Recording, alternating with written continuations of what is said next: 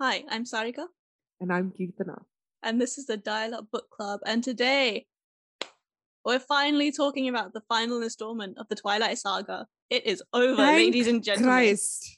Thank and God. pals. I cannot begin to explain how happy I am to finally say goodbye to this series. Me neither. Finally. It's over. It's been a People. long time. I feel like it's been years. I feel like years of my life are removed. I mean, close enough. It's been 2 months. Has it actually been that long? Oh God. No wonder I feel like it's been years. Okay. Yeah. I didn't even realize it was 2 months until I said it. I just didn't even realize it's been 2 months. I just realized, a lot of my time has just gone in reading this absolute Yes. whatever it is. So, there seems to be some construction noise going on around my house somewhere. So, if that gets caught, I apologize in advance. We're trying to stay away from it, but circumstances. Yeah. So we've got all that out of the way. Let's jump into the summary. Okay, we've decided, because Breaking Dawn is split into 3 different books, right? Which I don't know why. But it is. So we're going to give short summaries per book so that we don't drag it out like last time. Like last 2 times. Do you want to start? With book 1. Honestly, book 1 is just Bella saying, "Oh no, I'm getting married." And then she actually gets married. And then she's just horny for the rest of book 1. Genuinely, I think that's a very good summary in itself. They go for a honeymoon and then she seduces Edward Cullen. And it's literally all she thinks about. Yes, it's all she talks about for the It is literally the entire book 1 is just her being like, how can I get sex. Edward to sleep with me? And she genuinely does everything possible just to make that happen. And book 1 ends with Bella finding out that she is pregnant. Yeah.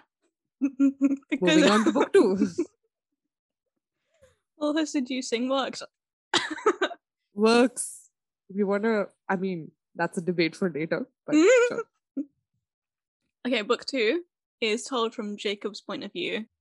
He is basically hanging around waiting to hear the news that Bella's become a vampire.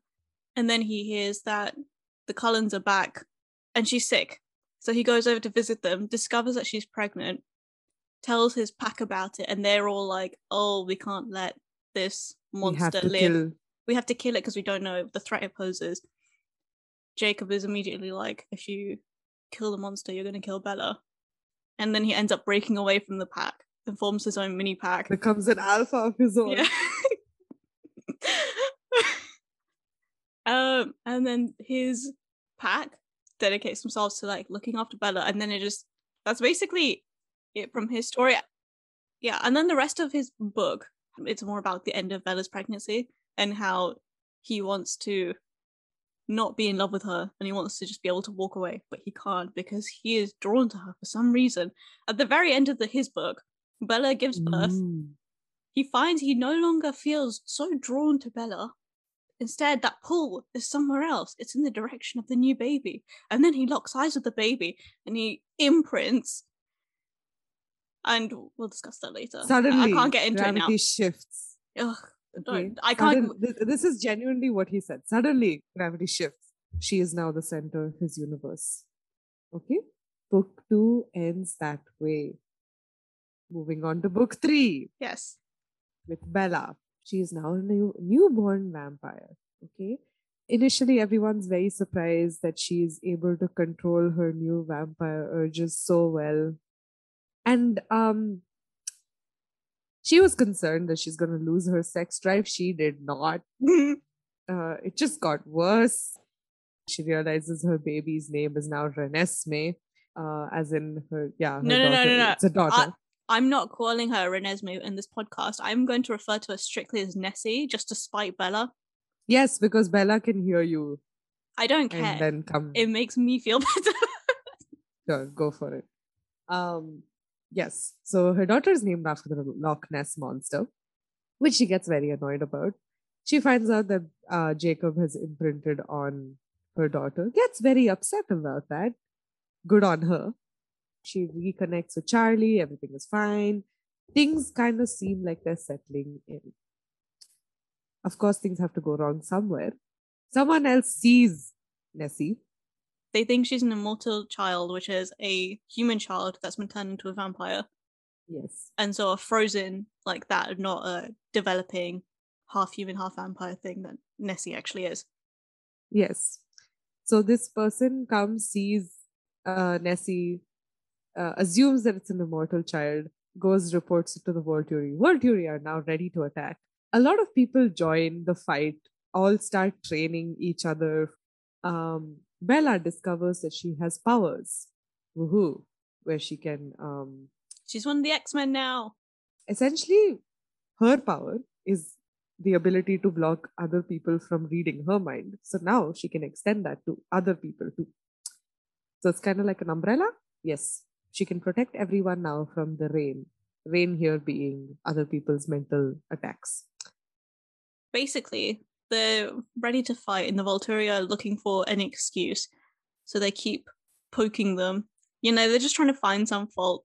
But because of Bella's umbrella, they umbrella. Ella. But because she's got her umbrella, they can't do their normal attacks that they would do, that they would call administering justice, but actually isn't. So they can't get away with it, basically. The Volturi really have no excuse at this point, so they just pack up and go home. And then everyone's just happy. All the other people that they've gathered as witnesses leave. And it's just Bella, Edward, and Nessie at the end. And then Bella again being like, oh, more sex, yay. Yes, it ends with them having sex. Oh, so awful. I'm so glad that as a teenager, for some reason, like when I read that the end of the book, I always pictured it as them, like they were still walking home. Oh, you poor thing. I don't know why. I guess I wasn't paying enough attention to notice that they were getting it on. I'm glad. Yeah. Now that we've gotten the summary out the way, let's get into trashing it. God. Where to start? Let's go in chronological order. I have to say, I mean, I actually really like, to a certain extent, that Bella is so needy for sex. Because in a way, it's nice to see women asking for it. Yeah. And actually actively wanting to have sex. Whereas usually we just see a lot of men initiating it constantly. I definitely feel that way. However, I said in the Eclipse episode that I feel uncomfortable reading the intimate scenes. I feel even more uncomfortable now because they're even more intense. So yes, I applaud that she has a sex drive, but also I don't want to read about it. They're even more intense, but also I think again because they're so badly written, you can just kind and because it kind brush over it. It kind of feels like Edward is being coerced to an extent. I mean, just because Bella is saying, "Oh, it's fine, it's fine, it's fine, it's fine. Come on, let's do it," and then let's get it on. Yeah.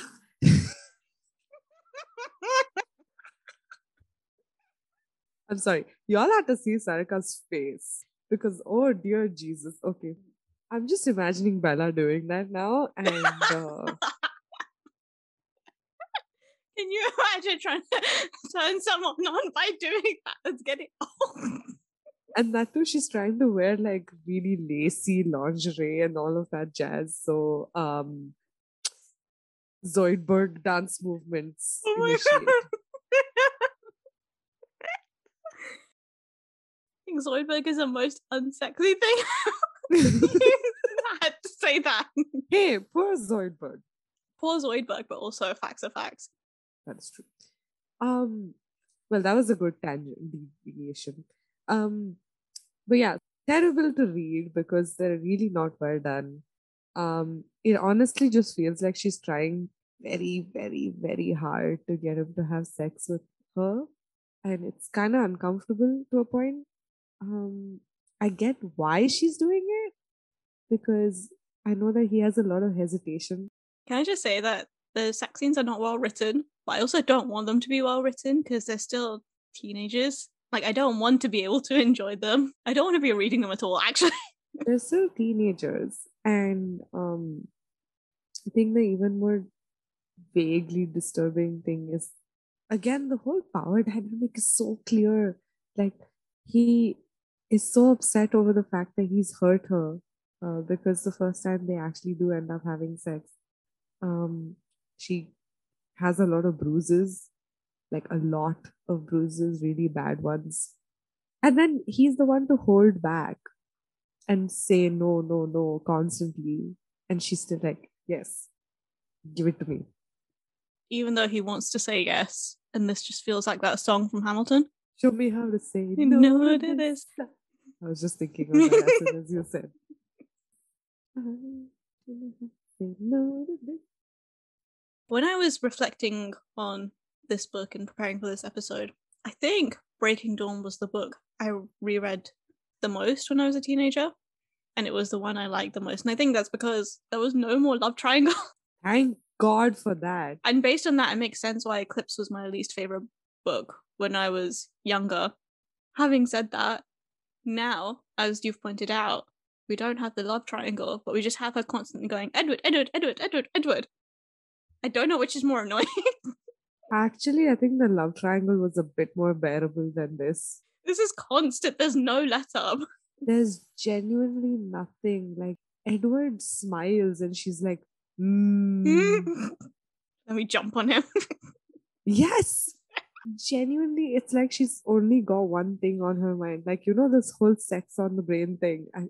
Genuinely, I think that's Bella in the entire of Breaking Dawn. You know what? That was her mindset when she was human, right? So maybe that's why she got frozen with it as a vampire. Actually, that's not a bad theory. That's really not a bad theory. I did not think of that.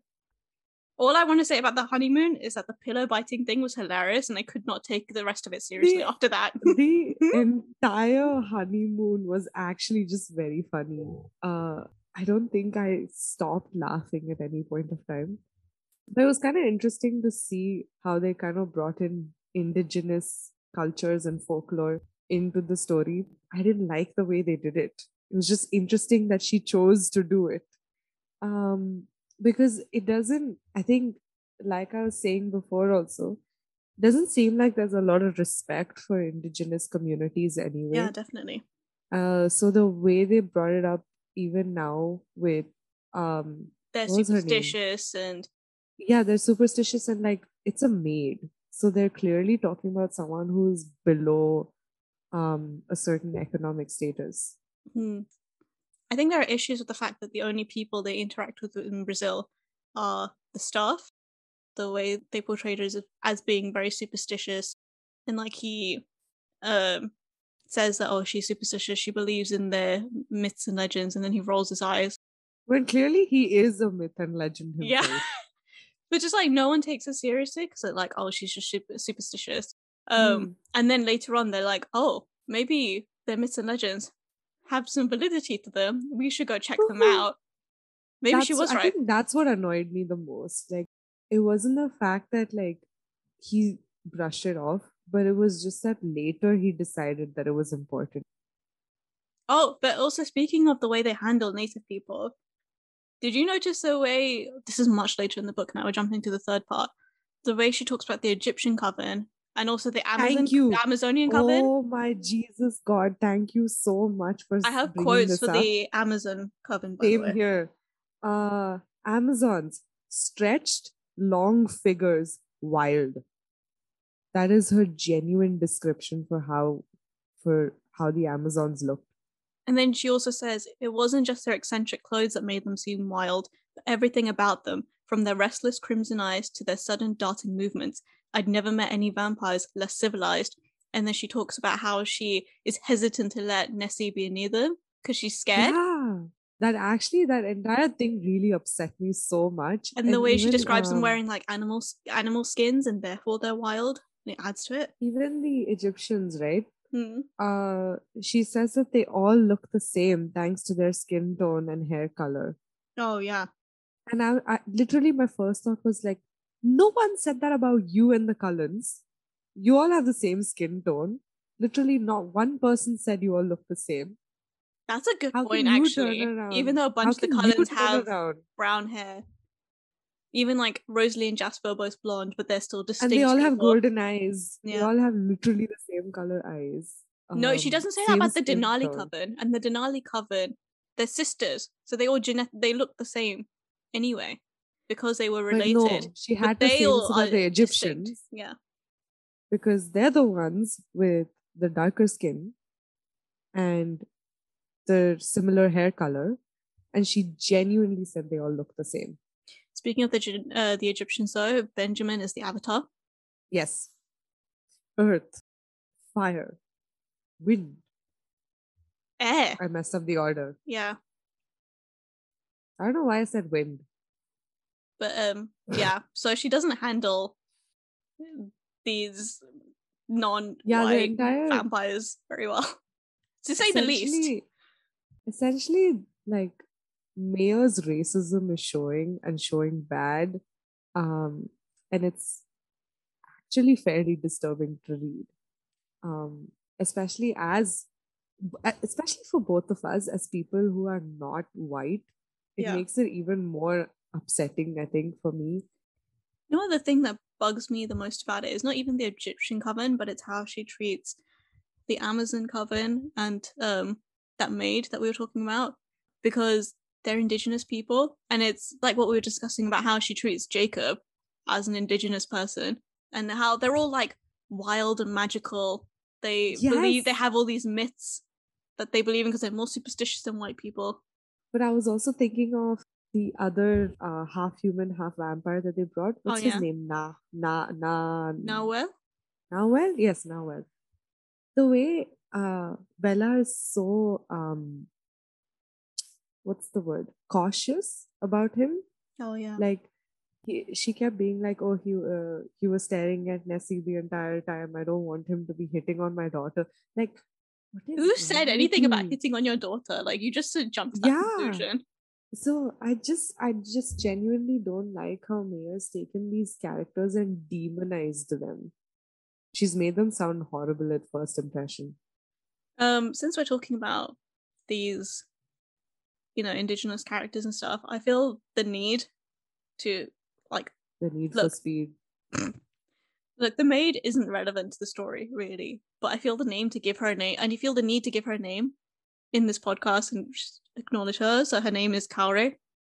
Don't know if I'm pronouncing that right, but that's her name. So we should be calling her Kaore instead of the maid, but she's irrelevant in the grand scheme of things. Which is kind of sad. Yeah. Right. Anyway, the racism thing we spoke about, because honestly, that was a big point that I'd written down. Something that I didn't pick up on when I first read it. No. But Me neither. This time around, it was really strong. And I just genuinely was sitting there questioning my life and also questioning why Mayor has this need to... For speed. That also. Moving on. Yeah. Can I just say that even though Jacob's segment of the book was actually the most entertaining to read for multiple reasons. And he's not going on about Edward every 2 seconds. That is correct. But it's so cliche. The entire idea of like, girl wants to keep baby, boy does not want baby, get rid of baby, must abort. Girl is saying no, protect baby. And Carlisle and Edward were trying to abort Nessie without Bella's consent. Yes. Like, they immediately jumped to that conclusion that, okay, she's going to have an abortion when they get back. And even after they got back, they would have gone through with it if Rosalie wasn't protecting Bella, which is crap. Utter crap. How much ever this baby really was destroying Bella. Yeah. It's still Bella's choice. Absolutely. So for all pro-choice, man. Like you wanna keep this baby that is actually destroying you, fine. Um, I must say though that like I have new appreciation for the whole childbirth thing after the placenta podcast that I sent you. But speaking of the placenta podcast, which I will link in the show notes, it's by Radiolab, and it was very informative. I did not know this much about placentas before this. I didn't think I needed to, but like you said, I have a new It's very appreciation interesting. for childbirth. It's very good. Please go listen after you finish here, of course. But you know what I was thinking? Because in the placenta podcast, they are talking about how the placenta like attaches to your uterus. Like I'm not going to explain it very well because I don't remember off the top of my head, and I listened to it a while ago. But from what I remember, they talk about how the placenta attaches to the uterus. It's like claws, and then yes, and it basically like takes your blood or like the parent's blood to provide the nutrients and whatever. And when I was listening to that, I've been saving it for this thing. It reminded me of Bella drinking the blood when she was pregnant for Nessie. Yeah. So, because see, the placenta's main job at any point of time is to provide for the baby. The placenta is actually like the main mother, at least according to this podcast. And it makes so much sense. So essentially, Bella's body and placenta was fighting for her baby's survival. So Stephenie Meyer gets a lot of things wrong when it comes to biology, but this she got right. Well, I don't know if she got it right, but it wasn't completely wrong. And it makes some sense. And then she proceeds to ruin it by saying, when Edward says the placenta is detached, and Bella's like, first assumption is the baby can't breathe. The baby can't breathe. Baby can't breathe. And I'm like, no, your baby can breathe fine, just not getting food anymore. And you know what else so she gets still wrong? Failed biology. Yeah, you know what else she gets wrong when it comes to biology? At the beginning, when Bella first realizes that she's pregnant, she's like, there was definitely no period, though I'd never been a day late in my life. Yeah. I mean, that's bull. That's absolute crap. Okay. However wonderful your body is functioning, I am very sure that all of us have had like at least a day or two miss, either early or late. At least, if not more, like especially minimum. Yeah. Especially in those early years when your body's trying to regulate your cycle. And I'm assuming Bella doesn't have any other health conditions that would lead her to have also she's irregular periods. 80. Like exactly. So she's still regulating. Definitely she will have irregular periods. Okay, because she's still her menstrual cycle will still be adjusting or in that phase of adjustment. Even if you want to say that she started her periods when she was 13 and by some miracle they adjusted really quickly in that first year, that's still a year of irregular periods. What is this nonsense of I've never been a day late in my life ever. And also, seriously, one day is nothing. Yeah. We expect to be one day late. Menstruators, you all know what I'm talking about. It really bugs me. Okay, look, I had this story time here. I went to see the GP once about my menstrual cycles, and I mentioned that mine were very irregular because they were, and this male GP immediately dismissed what I was saying and started talking about how, oh, you women like to stick to this 28-day thing because you just want to put a date in your diaries, but you know that's not how menstrual cycles work. And I was trying to say that I know that. I also know that there is a bigger problem and I would like to get referred. But he just wouldn't listen to me after that and just kept going on about how the 28-day thing is an average and it's definitely not the same for every woman and blah, blah, blah, blah, blah. He kept going on. So he was a douche, but it's correct that the 28-day thing is an average, and yet, see, I don't think people who menstruate put this much emphasis on 28 days. They only do it because doctors do. It's like everyone acknowledges that it's an average and it's not going to fit everyone. It's not a one-size-fits-all thing, and yet people still stick to it like it's a one-size-fits-all thing. So it makes no sense. But yeah, it makes no sense either for Bella to be freaking out because the cycle didn't Her fit in the period is 1 day perfect. late. Yeah. I mean, in this case, it was, yeah. Of course, she was right.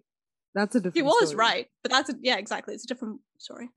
But her coming to that conclusion because she was 1 day late for her period is a little dicey. Exactly. And considering Stephanie Meyer had 3 kids already by this point, when she wrote this book, like she should, yeah. I kind of don't get her whole like pregnancy and childbirth thing because I get that, when she discovers she's pregnant, she doesn't want to have an abortion. That's fine. I completely get that. But I also don't see her as being very maternal either. And she said in. Really?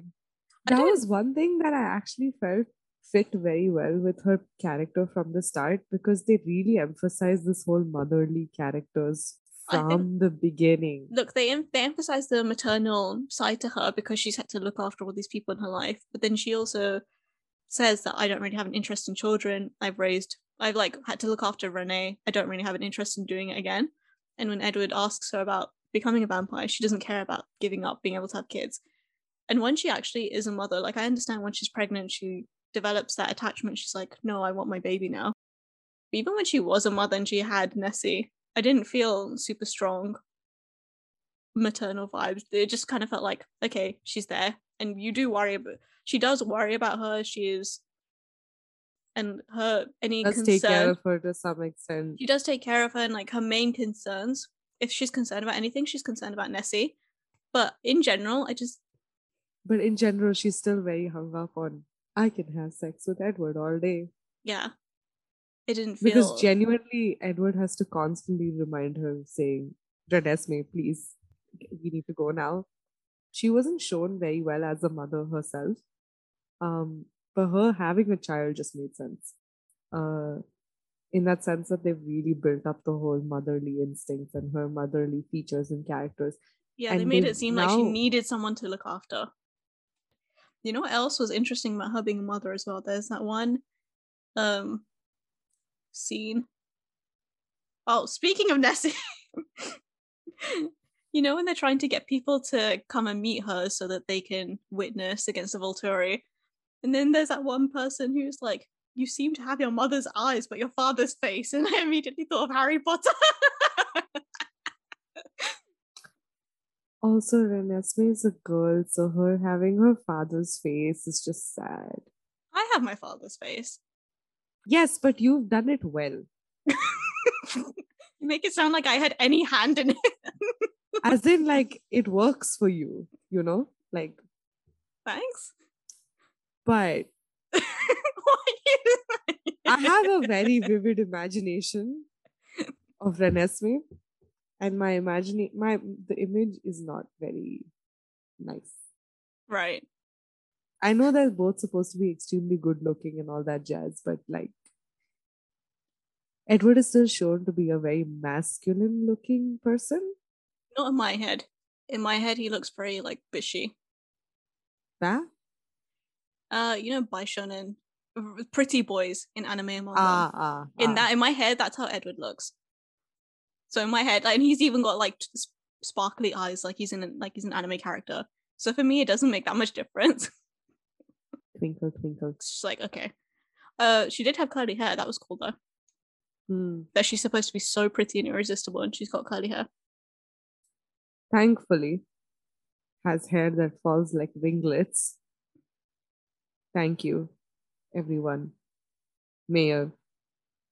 You know, there's a bit when they're saying, like, Nessie was irresistible. What was it about her that drew everyone to her, made them willing even to pledge their lives in her defense? My theory is that this is genetic, because you know how Bella gets her powers from Charlie? Because he also has a hard-to-read mind. Nessie gets hers from Renee. Because she draws people to her, makes them want to do stuff for her, but with Nessie it's taken up a notch because she's half vampire. But in just of her, just like charisma, just her raw charisma is from her grandmother. That is my theory. You have interesting vampire theories today. I really do, don't I? I feel so smart. But it's about Twilight, it's not really. Anyway, About Twilight, so I'm really questioning where your brain energy is gone. But now going back to Bella being a mother, when they're talking, when she's okay, at this point they're scared about the Volturi coming to kill them, and she describes Renesmee stroking her face, showing me nothing, just trying to soothe me. I'd never thought to see the mother-daughter bond reversed between us the way it always been for Renee and me, but I hadn't had a very clear view of the future. It's just interesting that she doesn't want to continue that cycle. pass it on. But it kind of has. And I know it's just in this moment and it's because she's stressed.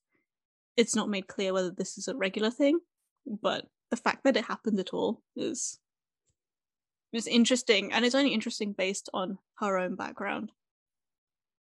Yeah. I don't know if I have anything major to add to this. Oh, I have another point about motherhood in general. When they're talking about how Leah can't have kids anymore, and Jacob is talking about her thought process, because obviously as wolves they can read each other's minds, and one of her concerns is that she's infertile, and was it that because she wasn't as female as she should be? And what is with the language they give, people who can't have children? I'm telling you, Mia is very ableist and very racist. She even says, so I become the freak, the girly wolf, good for nothing else. I'm a genetic dead end and we both know it. Like, is that all we're good for if you have a uterus? It's even with Bella, right? Like they made sure that she stayed alive long enough to give birth, just so she's able to say that she is now a good female and has passed on her gene, has continued her heritage and genetic line, and she's done her job. She's done her duty as a woman. And she almost died for it, by the way. She almost died for it. While Mayer has shown that yes, there are risks and all of that, she makes it so glorified that, yes, there are risks. It's worth but it. We must take the risk because it's worth it, because our baby is beautiful and it's our baby, that I made with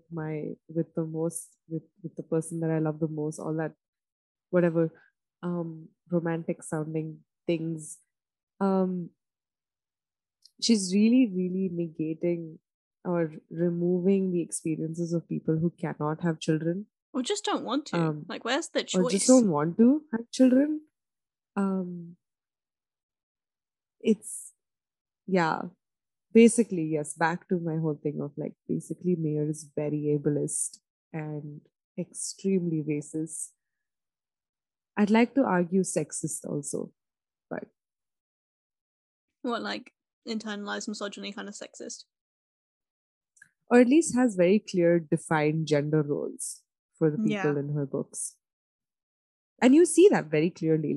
The man, Edward, is the one doing the protecting and the one who is the more strong one, the powerful one, calling all the shots. Her female role is very clearly assigned as the caretaker, as the maternal person, as the one who is the more, let's say, submissive.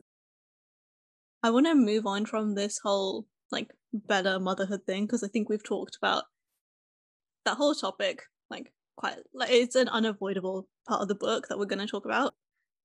May I just add that it's actually very disconcerting to see that she went from thinking, I am very fragile. She herself thinks and knows that she's easily able to get hurt, is very clumsy, whatever, to I can now destroy the universe.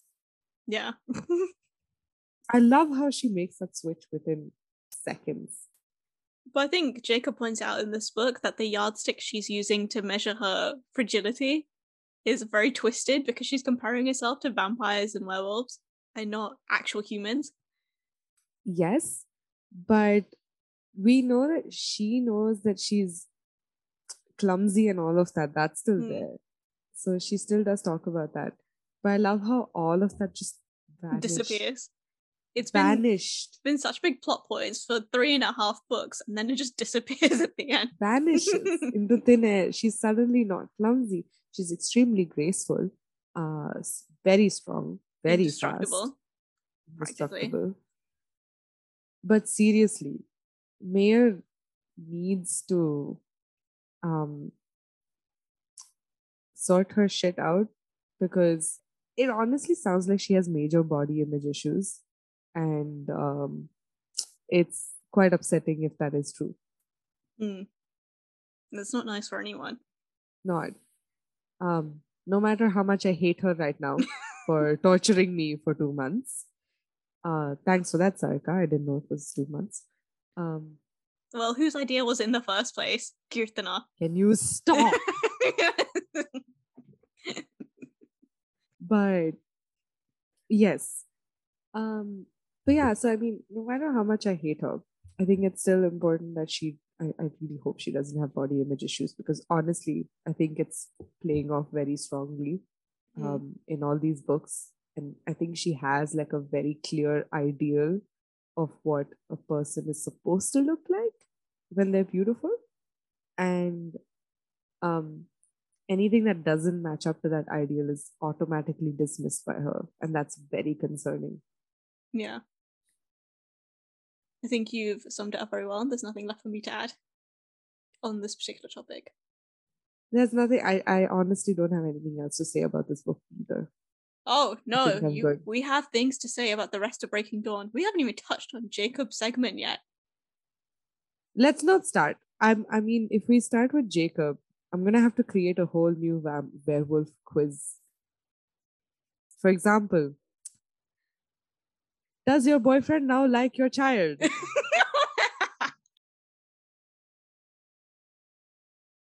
think that's it. I don't think you need the rest of it. I just love how convenient it was that he could just now become an alpha of his own. Okay. He could just decide could happen. No. Yeah. Just so nothing would happen. The Cullens wouldn't be touched. Bella wouldn't be touched. Everything would be fine and dandy because he fell in love with an infant. Yeah, no matter how much she tries to justify or explain away this imprinting thing, it's not working. And I was glad to see that Edward and Bella don't buy it either. Even though he's explained it to Bella before and given her some vague idea and Edward can read his mind, I'm glad that neither of them buy it and they're both uncomfortable. Having said all this, at the very end, during the Volturi fight, when they think that everyone's going to die, when Bella finally gives Nessie the fake passports and is like, once the fight starts, just start running. And they're all saying their final goodbyes. Okay. My God. Edward says, goodbye, Jacob, my brother, my son. When I read that, my stomach actually heaved and I gagged. I genuinely thought I was going to throw up. So did I. I could feel my stomach turning. I was legitimately like, okay, 1 second. It was fine till the my brother part. Why did you have to go and call him your son? Which is he, your brother or your son? This is so bad. Also, you're not that much older than him. Yeah, because Jacob's frozen at 16, Edward's frozen at 17. 1 year. I mean, like, age freezing aside, you're talking about, like, technically or whatever. Even thinking about that dialogue makes me want to gag. The minute you said in the Volturi fight, I knew what you were gonna say, because I was just thinking because it's just that bad. It stands out that much.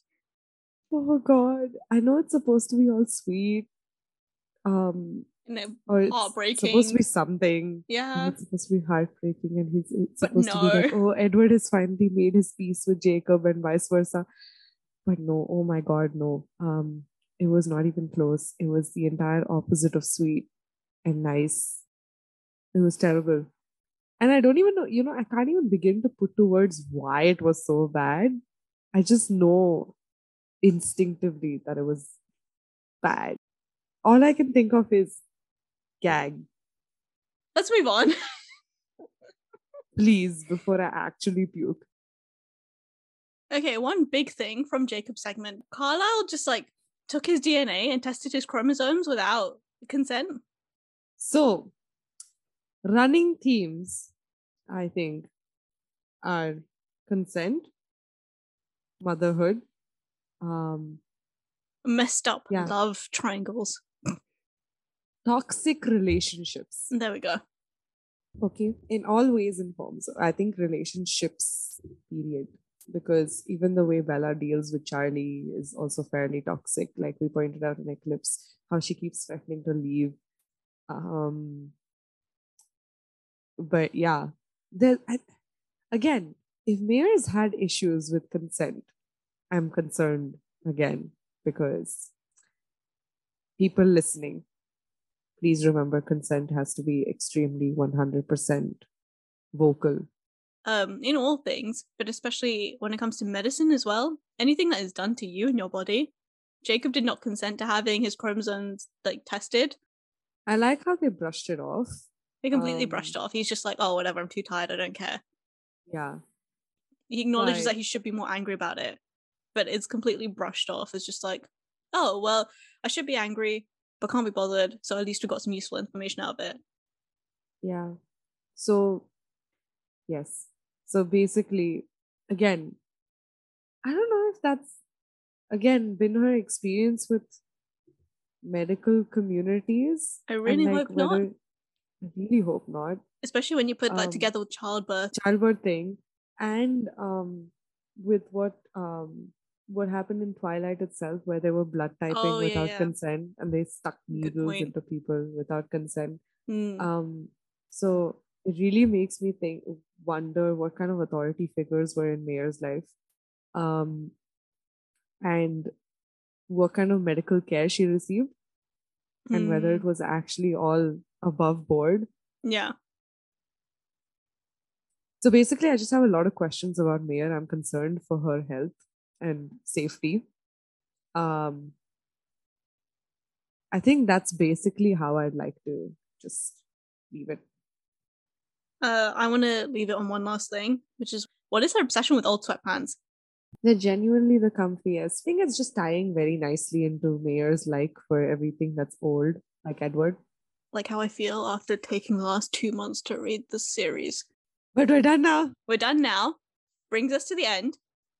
And look, I want to discuss. What are we reading next? I want to discuss that with you. So you suggested Twilight, and we turned that into the Twilight Saga when we decided, okay, we can R.I.P. handle it enough. I feel like I know where this is going, and I hate my life already. And when we decided on the Twilight Saga, I then suggested The Host. I said, let's turn it into a full Stephenie Meyer study, a retrospective, and read The Host as well. You will be pleased to hear that I cannot handle reading The Host right now. God bless you. That is the best news you've given me today. I've had a horrifying day, so hearing that has honestly been the highlight. I cannot handle reading through more twisted relationships. And Mayer's writing. Forget that. I just can't handle like the relationship drama, and I know The Host is basically just that. So I propose we skip that. We can come back to it another time. Much, much later, once we've forgotten the trauma of Twilight. Yes. So let's give ourselves a treat, give everyone else a treat, and let's skip to the book I was going to suggest after The Host, which Kirtana still does not know because I told her that I have an idea, but it's a surprise. So this is a live reaction again. Let's read Jinx by Meg Cabot. Oh my god, yes. It's been so long and I forgot that book entirely, and I'm actually really excited about this. She's been trying to get me to read this for ages, and I kept saying, yeah, I'll get around to it. What other time to get around to it than exactly for Dial Up Book Club? She's dancing on camera. I wish you could see this.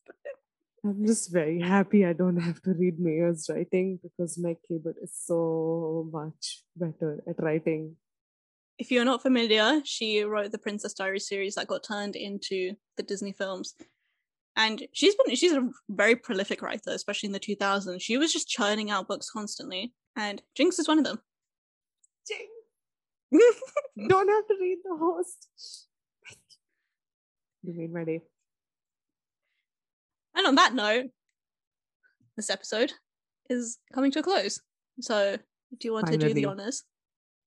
So I know we said a lot of nonsensical things about Breaking Dawn, but again, if you have any viewpoints that we haven't spoken about and you want us to think about too, please reach out to us at Dial Up Book Club on Instagram.